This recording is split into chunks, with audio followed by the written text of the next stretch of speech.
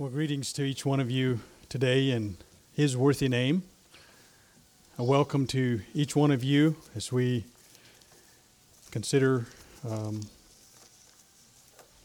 His revealed Word.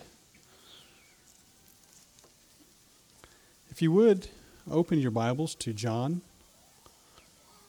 chapter 12. The Gospel according to John in chapter 12.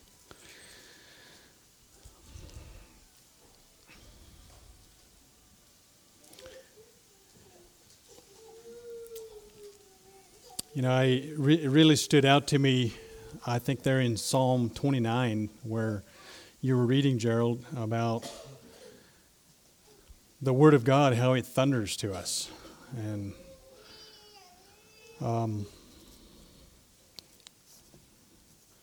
truly,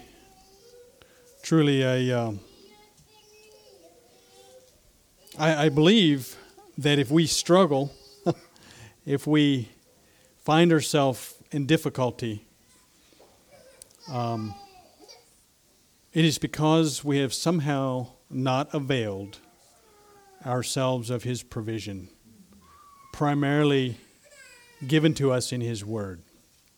Somehow, ultimately, we've fallen short of accessing the bread which comes down from heaven.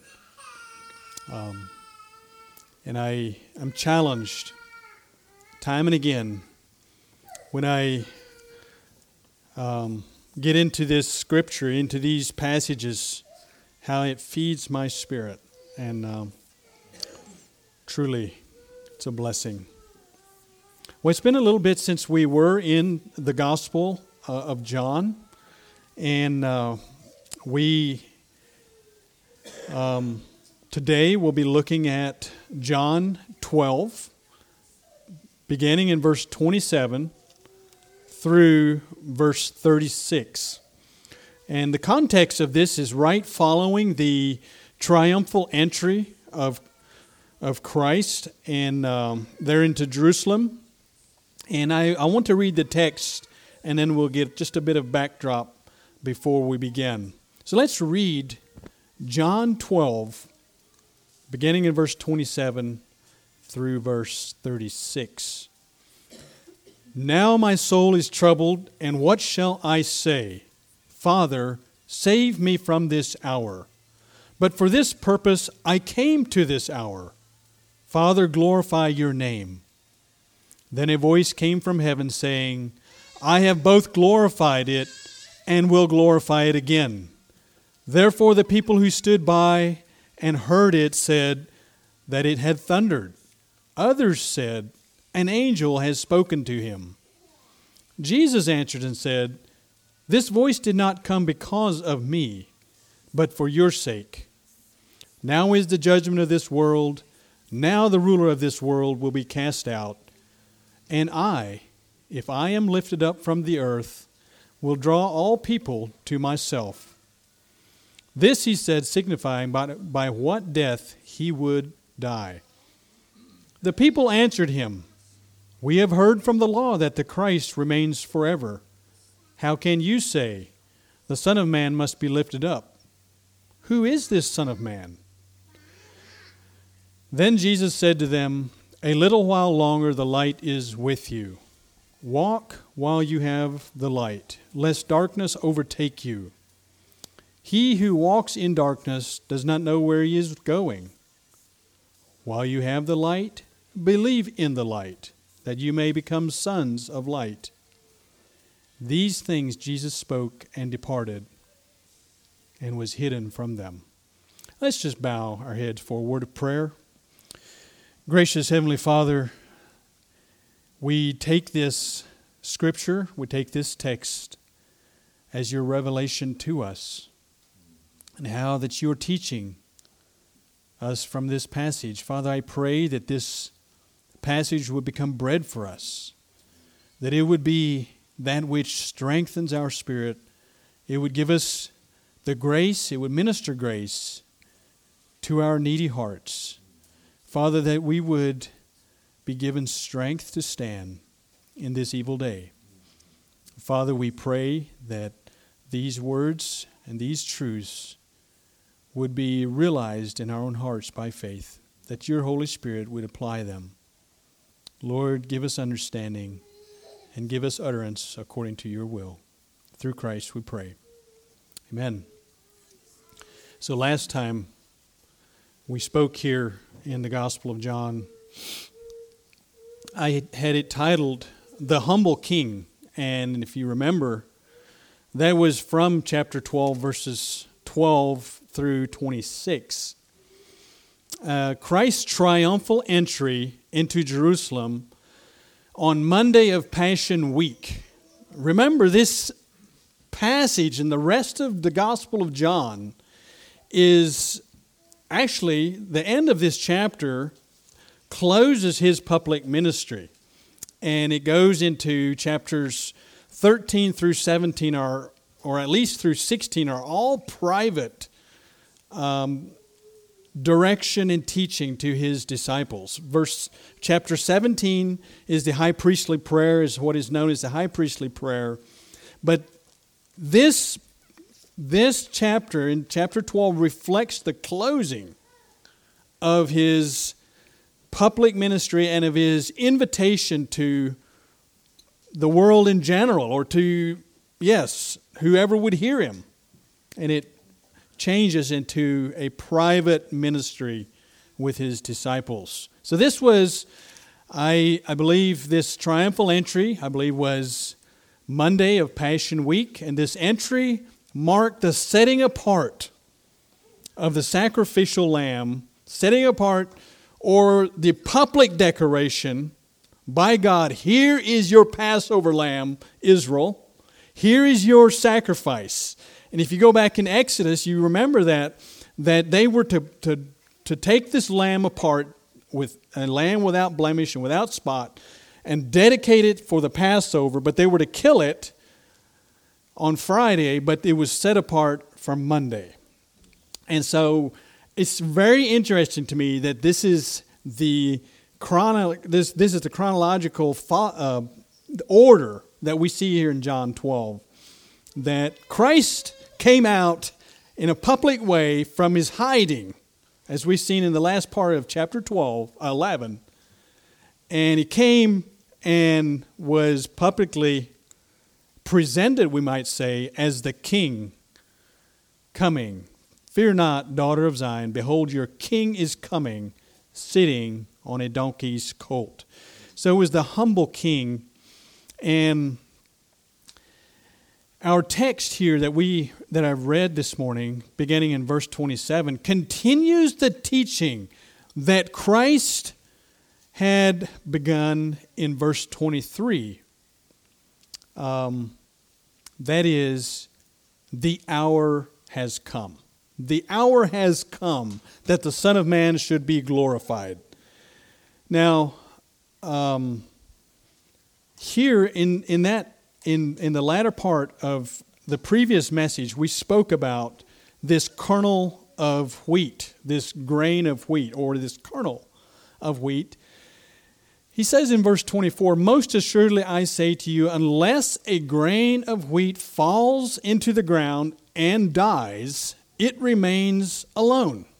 And we know that if you put a seed on a shelf and just look at it and admire it, it will never produce for you a crop. It has to go into the ground and break down and die, and out of that death comes profit. There becomes a multiplication. He introduces this concept of dying produces. So this kernel of wheat does not remain alone if it dies. It produces much fruit. And the principle is to focus on what is gained and not on what is lost. You see, you give up the kernel to gain the head of grain. You surrender your life in this world, as it says in verse 23, you surrender your life in this world to gain eternal life. He who loves his life will lose it, and he who hates his life in this world will keep it for eternal life. Then Christ defines this principle even more narrowly. If you serve me, the end of verse 26, if anyone serves me, him my Father will honor.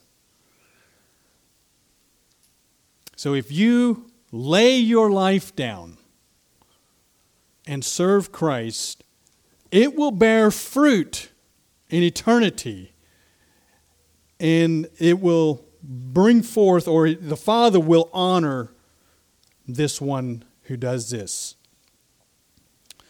Now, as we come to our text today, though, we see in verse 27 and following that the king also took part in this principle.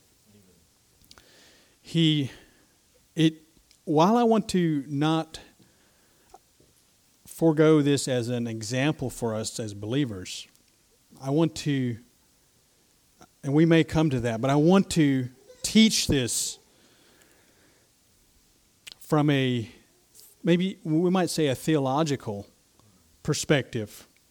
And let's see Jesus here in this passage. Today the title would be the King Triumphant. And that is almost it might be a stretch for us here in the first part of this message. Because point number one that I wanted to consider is Jesus counting the cost. The second point I want to present to you is winning what was lost. So it's primarily these two that I want to point out of this passage, of this text today. Now, notice what he says here. As he begins, he says, "Now my soul is troubled." Now, this word troubled is a strong word. It is a word that speaks of, it simply means to stir or to agitate. And it is something that is stirring under the surface, and we might say is roiling the water. It is like there's a boil on top of the water, but there's something going on underneath that is really stirring this up. And Jesus is saying here, "Now my soul is troubled." And I think we understand this. It's that, if you see water being roiled or stirred, that there has to be something going on underneath of that to create that disturbance. So it is a strong word that is speaking of trial and trouble. Jesus is counting the cost here. And notice what he says. He says, "And what shall I say?" It is almost like he's saying, I'm at a loss as I consider what is before me. And he says, "Father, save me from this hour." He says now, in verse 27, now. And I believe what he's saying, he's referring back to verse 23 when he says, the hour has come. That, before in John, you would occasionally come across this where, especially, I think the first occasion I think about it is in when Jesus made water into wine. And Mary came to him and says, "Hey, they're running out of water. They're running out of wine." He said, "Well, what is that to do with me? My hour is not yet come." And you read of that occasionally where he responds, "Well, my hour is not yet come." Now he is saying, the hour has come. The hour has come. And here he is maybe somewhere, he's within 2 or 3, probably maybe 4 days of his crucifixion. And he says, the hour has come that the Son of Man should be glorified. And so as he considers the fact that his hour is here, he says, my soul is troubled. My soul is troubled. And we see here the Lord's humanity very clearly. We see it clearly here that the one who could calm the wind and the waves of the Sea of Galilee with a spoken word was agitated in his heart. He was even anxious at heart. And you might say, You know, how can that be? Mark 14:34 says, "My soul is exceedingly sorrowful." Exceedingly sorrowful, even to death. You know, he is so distraught that he says it is even to death. Matthew says deeply distressed. Luke says, and being in agony. This was all in consideration. This is not the physical part of his suffering where he was on the cross and suffering the piercing of his hands and feet. No, this was a consideration of what was coming in his hour. This was the Garden of Gethsemane. This was, and here, while he is not necessarily in the garden, this is an account of, this is in a way, in a sense, a beginning of his travail. Now my soul is troubled. And I think this should really speak to our hearts, in that the nature that Christ had taken on, which was human nature, right? Our nature, it conflicted with the mission that he was on. That there was this tension between what he had to do and who he had literally lowered himself, as Philippians 2 said, and he took upon himself the likeness of man. And he had taken this humanity upon him. And in his humanity, he was agonized. And we could say, even traumatized by what he faced. He says here, "What shall I say?" He understood that this hour that he faced represented a break in his relationship with his Father. That is something that from eternity past had never occurred. This gospel describes Christ as he who is in the bosom of the Father. He has declared him. This Jesus was in the bosom of the Father from eternity past. Now as he reflects upon this coming hour, or this hour that is at hand. You know, we might say, well, his hour was not right now, but he does say, now my soul is troubled. And it is as we could say that he knows that his time is here.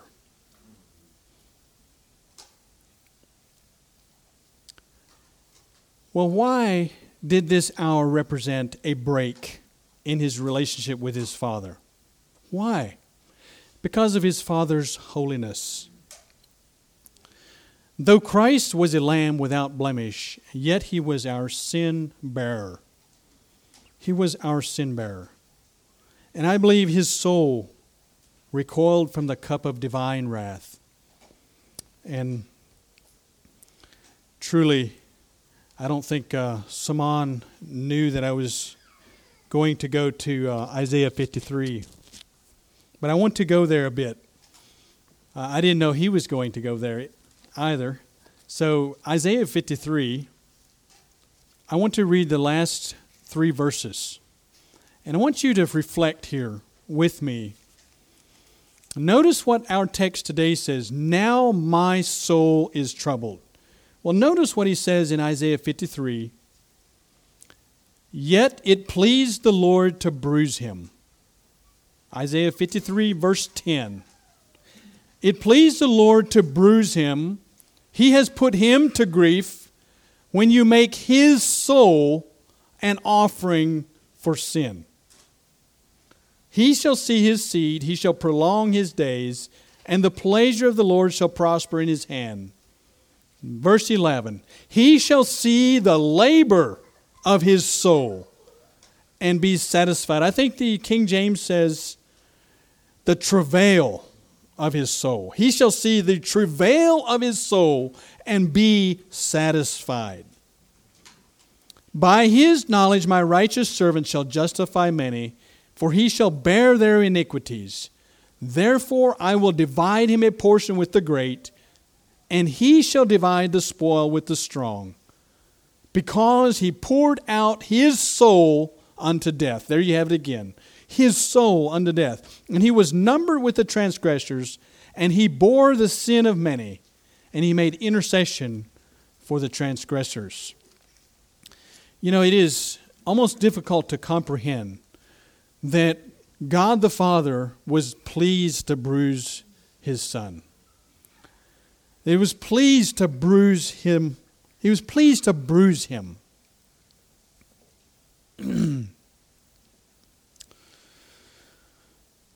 Well, as he contemplated this coming hour, his soul was troubled. And what shall I say? Father, save me from this hour. Now this, in the New King James, it reads that Father, save me from this hour as a question. Father, save me from this hour? Is that what I should ask?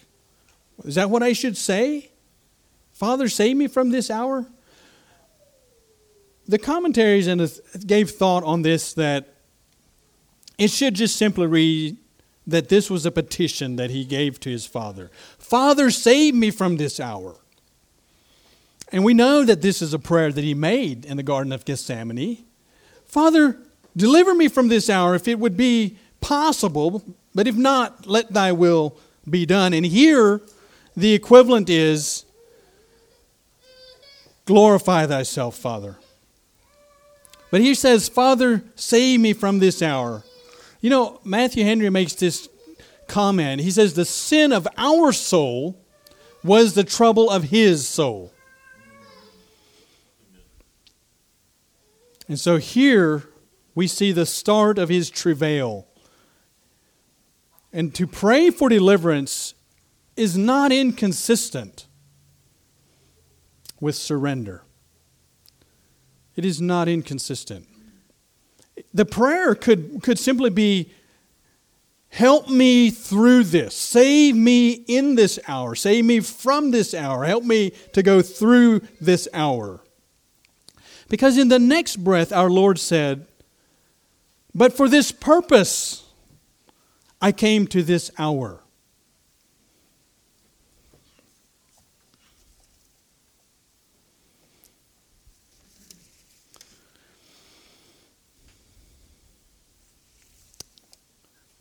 Truly, for Christ to count the cost here, he recognized that this is the purpose that I have come to this point. I've come to this hour. But he was counting the cost. Think about it this way: the sin of the world, the death of the cross, the wrath of God upon the sin, and the resulting separation from his Father in this hour, I believe, abhorred Christ. I believe it was something that he recoiled from. But yet, let me point something out. There was something worse than that. For Christ, there was something worse than going through with the death on the cross, the wrath of Almighty God poured out upon him, the sin of the world resting on his pure and undefiled shoulders, or something worse. And that is to draw back from fulfilling his Father's will. That is worse in Christ's eyes. That would have been worse then. And so as he counted the cost and he reflected on what it was going to be like and how he was going to deal with it, to come short of complete submission to his Father's will was worse. That's what we see here in verses 27 and 28. But for this purpose I came to this hour. And he says, Father, glorify yourself. Father, glorify your name. Isn't this something that should kind of rattle our chain a bit. He was volunteering to do this for us. And so to come short of this complete submission, this was the price that he paid. But when we come to verse 28, Father, glorify your name. We come to this place, we see that the great battle is won. The battle is won here. He says, Father, not my will. May you be glorified. May you be exalted. Out of whatever I go through, may you glorify your name. For this purpose I came to this hour, Father, that you might be glorified in this hour, you see.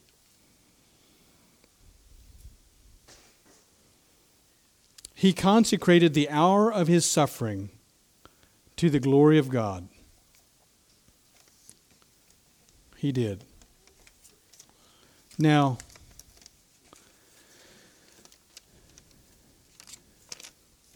as we consider this, the Lord's desire that God would be glorified, I want to just think a little bit about,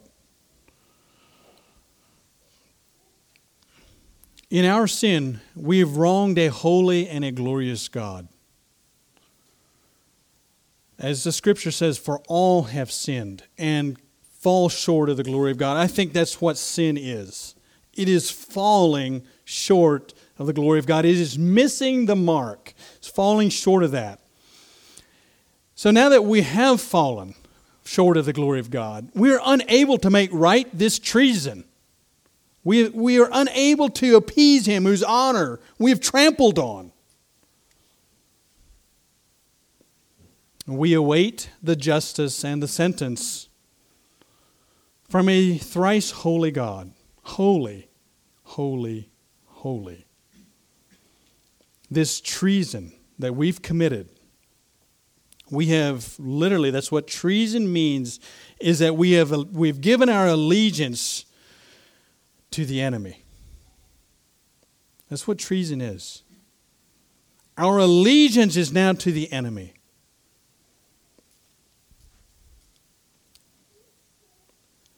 And so,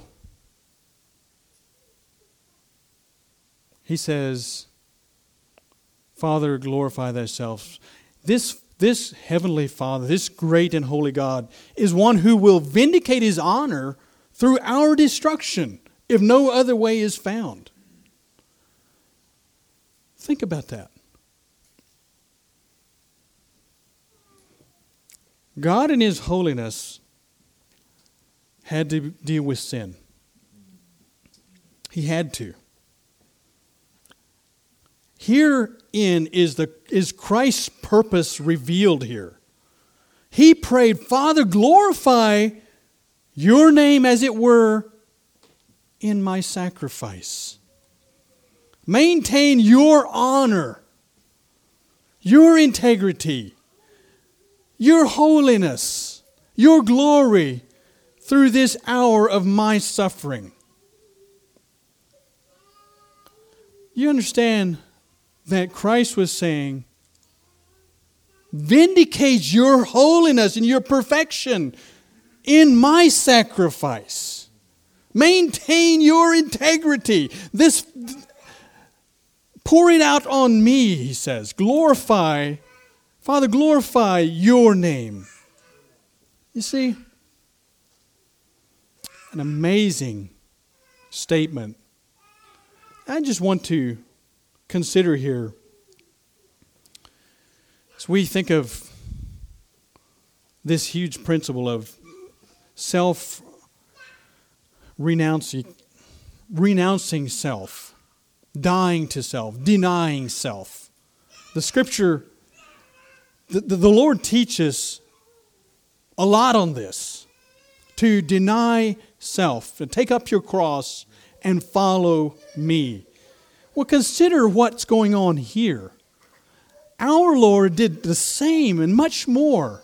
He's not asking something from us that he's not giving us an example in. And by the way, He did this while we were yet enemies, right? While we were dead in our trespasses and sin, He did this for us. And so now, He is asking us to serve Him. But I would like to just ask you, and I would just like to, I recognize here, you can look out over this group of people, and I promise you that there is agitation somewhere here. There is. If it's not out there, it's back here. There's turmoil. Each one of us represents some trial in this hour. Truly,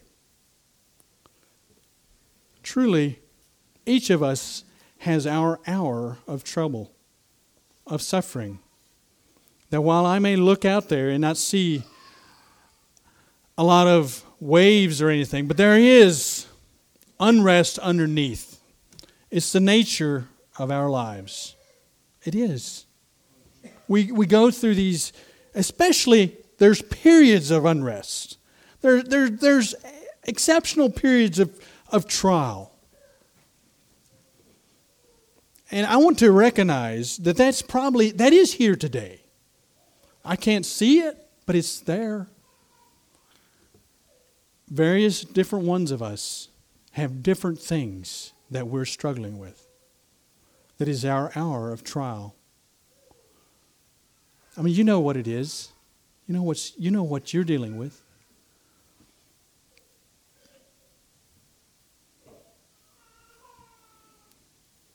I could name 2 or 3 or 4 different families that I know here that have a trial currently going in their lives. A current trial. What do you do with that? My soul is troubled, he says. But then he goes in John 14 and he says, let not your heart be troubled. Why should you be troubled if I am troubled? I am bearing this burden for you. Let not your heart be troubled. And in verse 27 of John 14 he says, let not your heart be troubled, neither let it be afraid. Trust in Him. Trust in Him. This is maybe the hour of your trial. We sang this song. I picked this hymn number 112, because a lot of these things reflected the truths of this passage. You know how the stroke of justice fell on Christ. It was aimed at me, but Christ interposed. He intervened, and He took that blow that was aimed at me. To prove His love, my heart to win. You see, Christ gave Himself for me. And we began this hymn, down to the depths of woe. Christ came. He did. He came down to set me free. And then the last verse, the last line here. Yes, soon this waiting hour on time's swift wing shall flee. Soon He will come in glorious power, Jesus Himself for me. One thing that is important if you are in a time of trial, in this burden that's heavy on your heart, that is causing you unrest of spirit and heart, is to recognize it's just for an hour. It's just for an hour. Jesus said, for this purpose I came to this hour. I want to tell you that there is purpose in your hour too.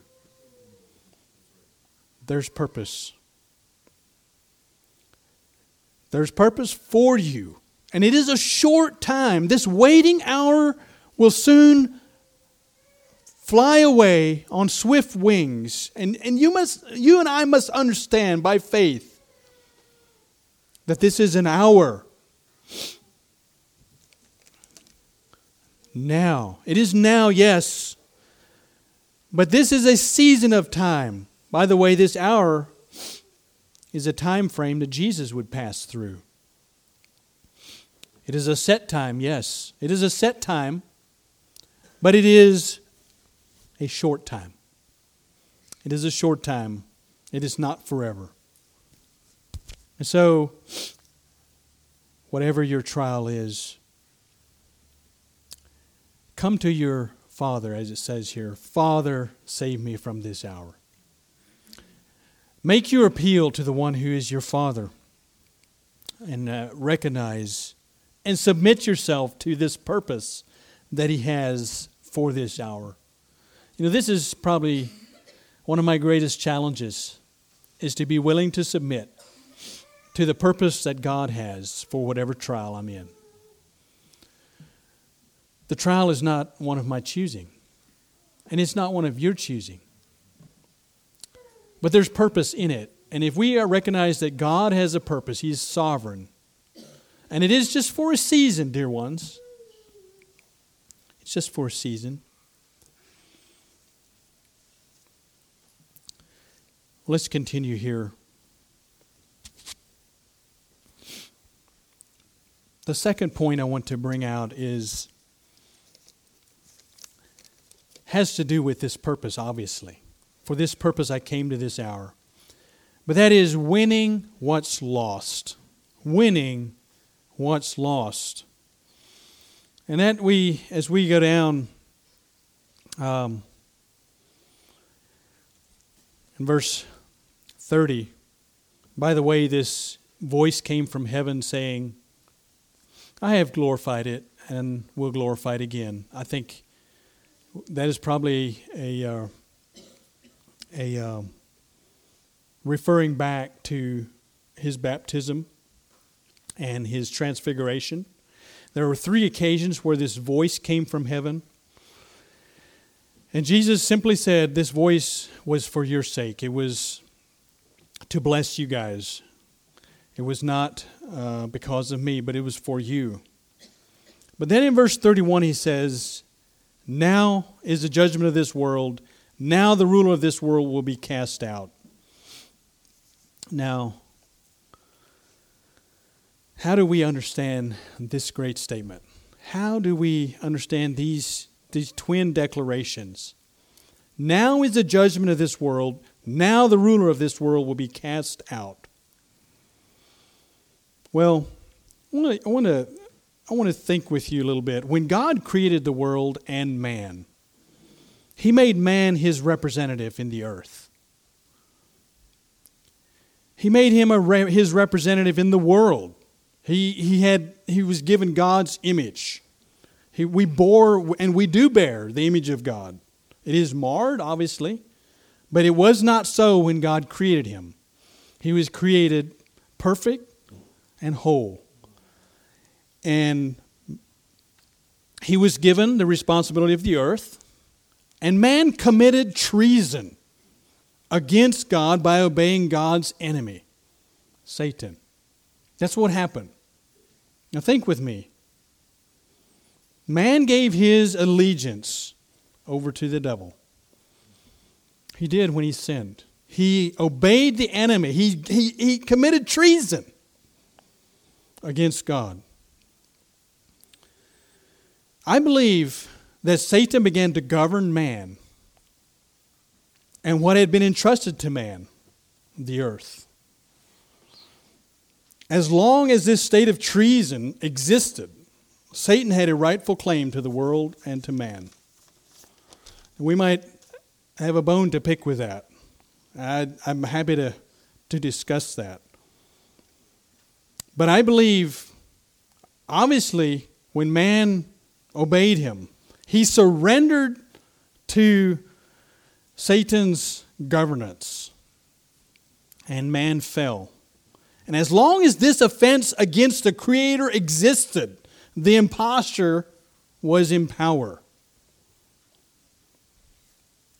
on the earth. He is called here the ruler of this world. Now, an interesting passage is found in Luke chapter 10, and you don't have to turn there. I'll just read a few verses in Luke chapter 10. This is the account where the 70 that Christ had sent out to minister were returning. And this is what they said in Luke 10 and verse 17. Then the 70 returned with joy, saying, Lord, even the demons are subject to us in your name. And he said to them in verse 18, I saw Satan fall like lightning from heaven. Amen.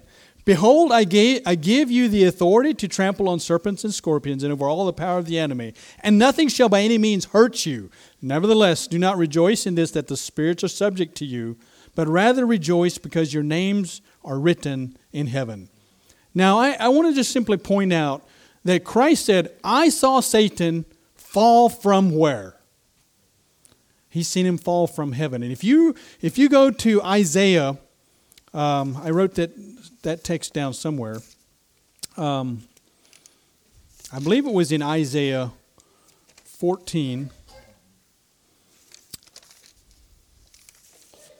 Let's see if I can find that for you.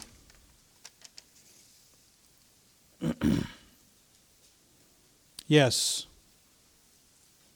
He says, I saw Satan fall. And he said here in Luke from heaven.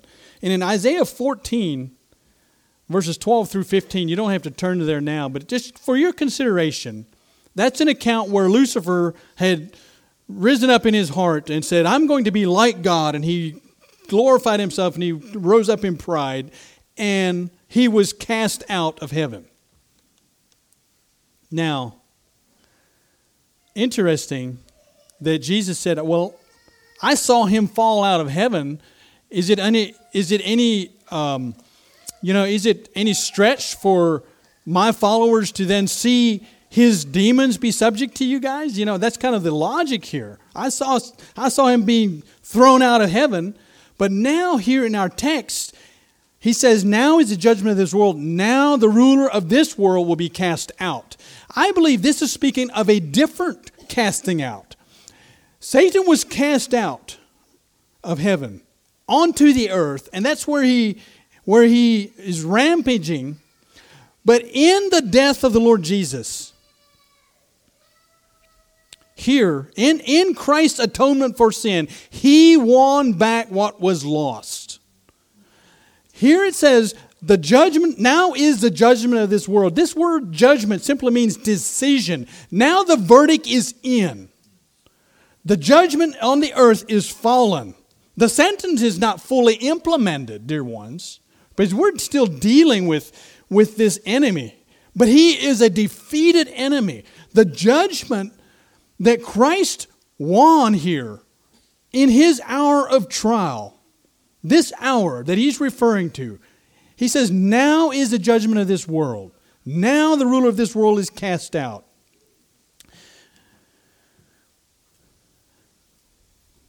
This judgment of this world and its ruler is accomplished by the sacrifice of Christ. Dear ones, this is a truth that we must get a hold of. You're not obligated to sin. You're not. And that is, in a sense, why when you were unconverted, you were a slave to sin. For you to sin now is committing treason again, isn't it? It's almost worse for a believer to sin, if there's such a thing. It's almost because he is no longer a slave to sin. He's no longer a slave to his appetites. He is no longer a slave to the enemy, to Satan, because he's been delivered. This judgment of this world and the ruler being cast out, that was accomplished on the cross of Calvary. The verdict is in. This is the fulfillment of Genesis 3:15. This bruising of Christ's heel was this hour of suffering that he was meeting. That was the bruising of Christ's heel. But what did it accomplish? He bruised the enemy's head. Satan was dealt a death blow on the cross. Praise God for that. Satan was dealt a death blow. Now is the ruler of this world cast out. He is cast out from his place of prominence. His administration is handicapped. His administration is not even applicable. I mean, we are, as children of God, free from his dominion. We are translated out of the kingdom of darkness into the kingdom of his dear Son. We are under, praise God, a new administration. We're under the administration of the Lord Jesus. You know, before that, we were under Satan's administration. Remember in Matthew 4, in the wilderness temptation, Satan wanted to bargain with Christ. Do you remember that? Satan wanted to make a trade. He said, I will give you all the kingdoms of the world and their glory if you just simply commit treason. If you would just simply worship me, Satan said to Christ. Oh, Christ said, that I can't do that. That's reserved for God only. God only is the one that you're to worship. And by the way, he could have said, I don't need to negotiate with you. I'm going to take him away from you. Because he did. I will take them away from you.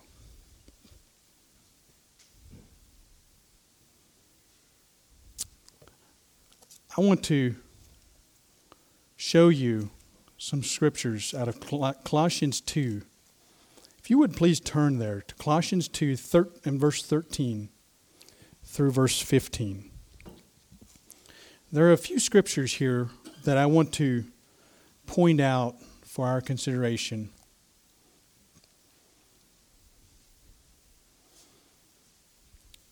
For us to understand that this is current, this is our position currently.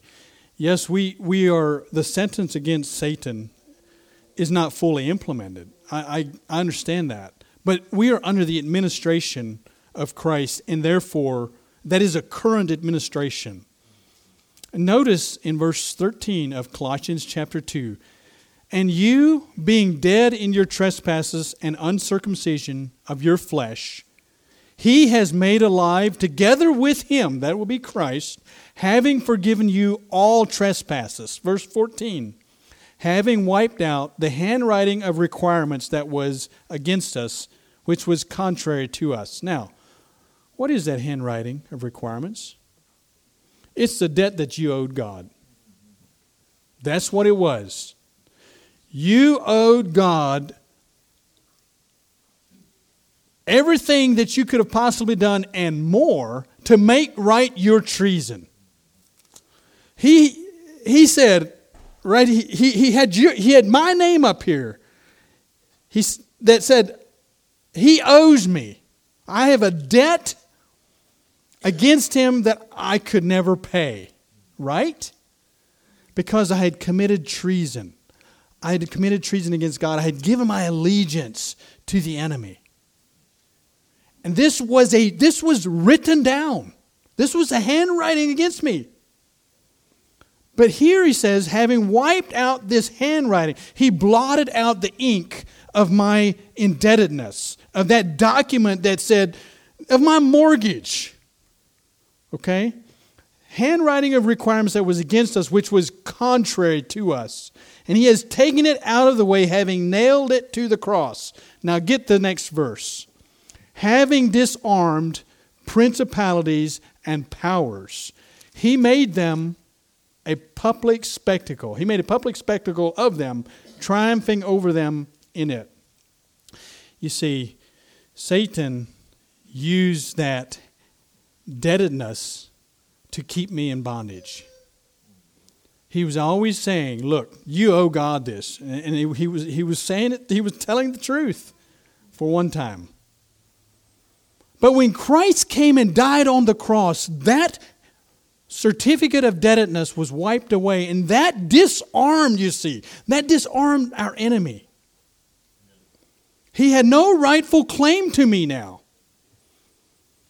You referred to, Brother Chris, of that scroll being that deed, that deed of that I'm not sure, what I think of that, but that to me that sounds that rings true with the fact that there was a deed that was handed over to the enemy, and Christ bought it back, and it was through his death on the cross, having nailed this notice of indebtedness to the cross, and he completely disarmed principalities and powers.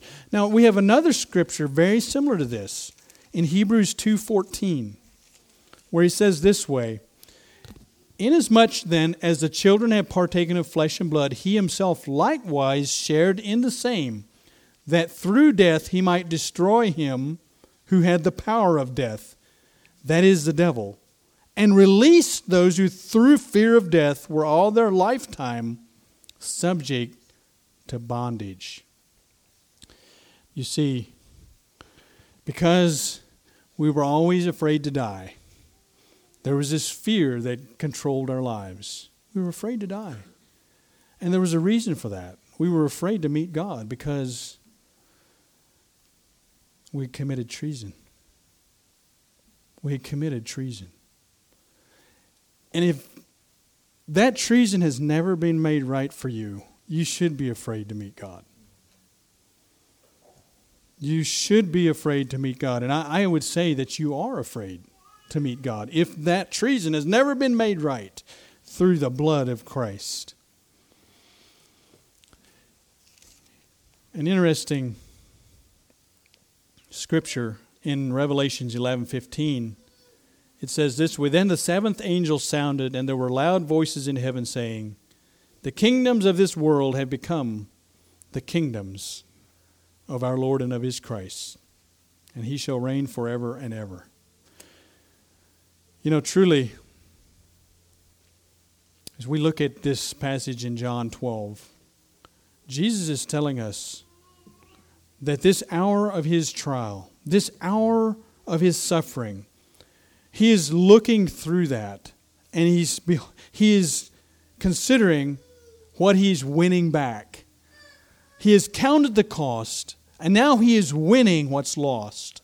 He has looked at the cost. He's willing to pay that price of suffering, all that he gave, that we understand that he gave, that we celebrate here every Lord's Day. But he is saying, it is not for nothing. I am winning back what was surrendered to the enemy, and I have won it back. But Christ continues here in verse 32, and he says, if I am lifted up from the earth, will draw all peoples to myself." In the hour of his suffering, he dismantled Satan's administration. He disarmed him. And he wrested us away from him. And now he is drawing his people to himself. If I am lifted up, that is speaking about his crucifixion. That lifting up, that despicable thing that is saying he's not good enough for heaven or earth. He's between. He's lifted up between heaven and earth. And the earth has rejected him, and even his Father has forsaken him because he is our sin bearer, lifted up from the earth.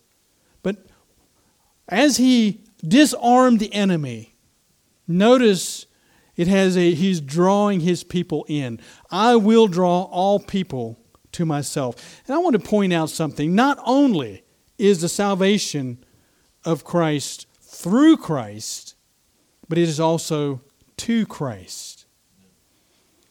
I will draw all people to myself. Here is the unity of the Church of Jesus Christ. That every one of us who has been drawn by Christ, by His lifting up from the earth, by His crucifixion, He will draw all peoples, He says, to myself. He will draw all to myself. This He said, signifying by what death He would die. Well, the people in verse 34, just quickly want to comment a little on these people. It seems like these people are actually antagonistic. They said, "We have heard from the law that Christ remains forever. How can you say that the Son of Man must be lifted up? Who is this Son of Man?" And if you go down to the end of this passage in verse 36, these things Jesus spoke and departed and was hidden from them. Almost like he hid himself from them. But why did they understood from the law that Christ, that the Messiah would have an eternal kingdom. But the same law also spoke of a suffering servant and one whom God would raise up. He would not let his soul suffer corruption. He would not let him in the grave. I mean, it seems like, and this is something Matthew Henry pointed out in his commentary, that they seem very selective. Well, how would you? Who is this? Who is this Son of Man? This Messiah should not be dying. He remains forever, and true, he does remain forever. But he was resurrected. Praise God. So these did seem to be antagonistic, and we'll see next time as we look at verses 37 and following, how that even though he had done many signs, they would not believe in him. But I want to close with a reading out of Ephesians 6 as we think about our great position in Christ, what this suffering hour of the Lord Jesus accomplished. I want to remind us that we have great reason to have hope. In Ephesians 6 and verse 10, I want to close this passage. And this is what it says. "Finally, my brethren, be strong in the Lord and in the power of his might. Put on the whole armor of God, that you may be able to stand against the wiles of the devil. For we do not wrestle against flesh and blood, but against principalities and against powers, against the rulers of the darkness of this age, against spiritual hosts of wickedness in the heavenly places. Therefore, take up the whole armor of God, that you may be able to withstand in the evil day, and having done all, to stand." Brothers and sisters, we do wrestle, don't we?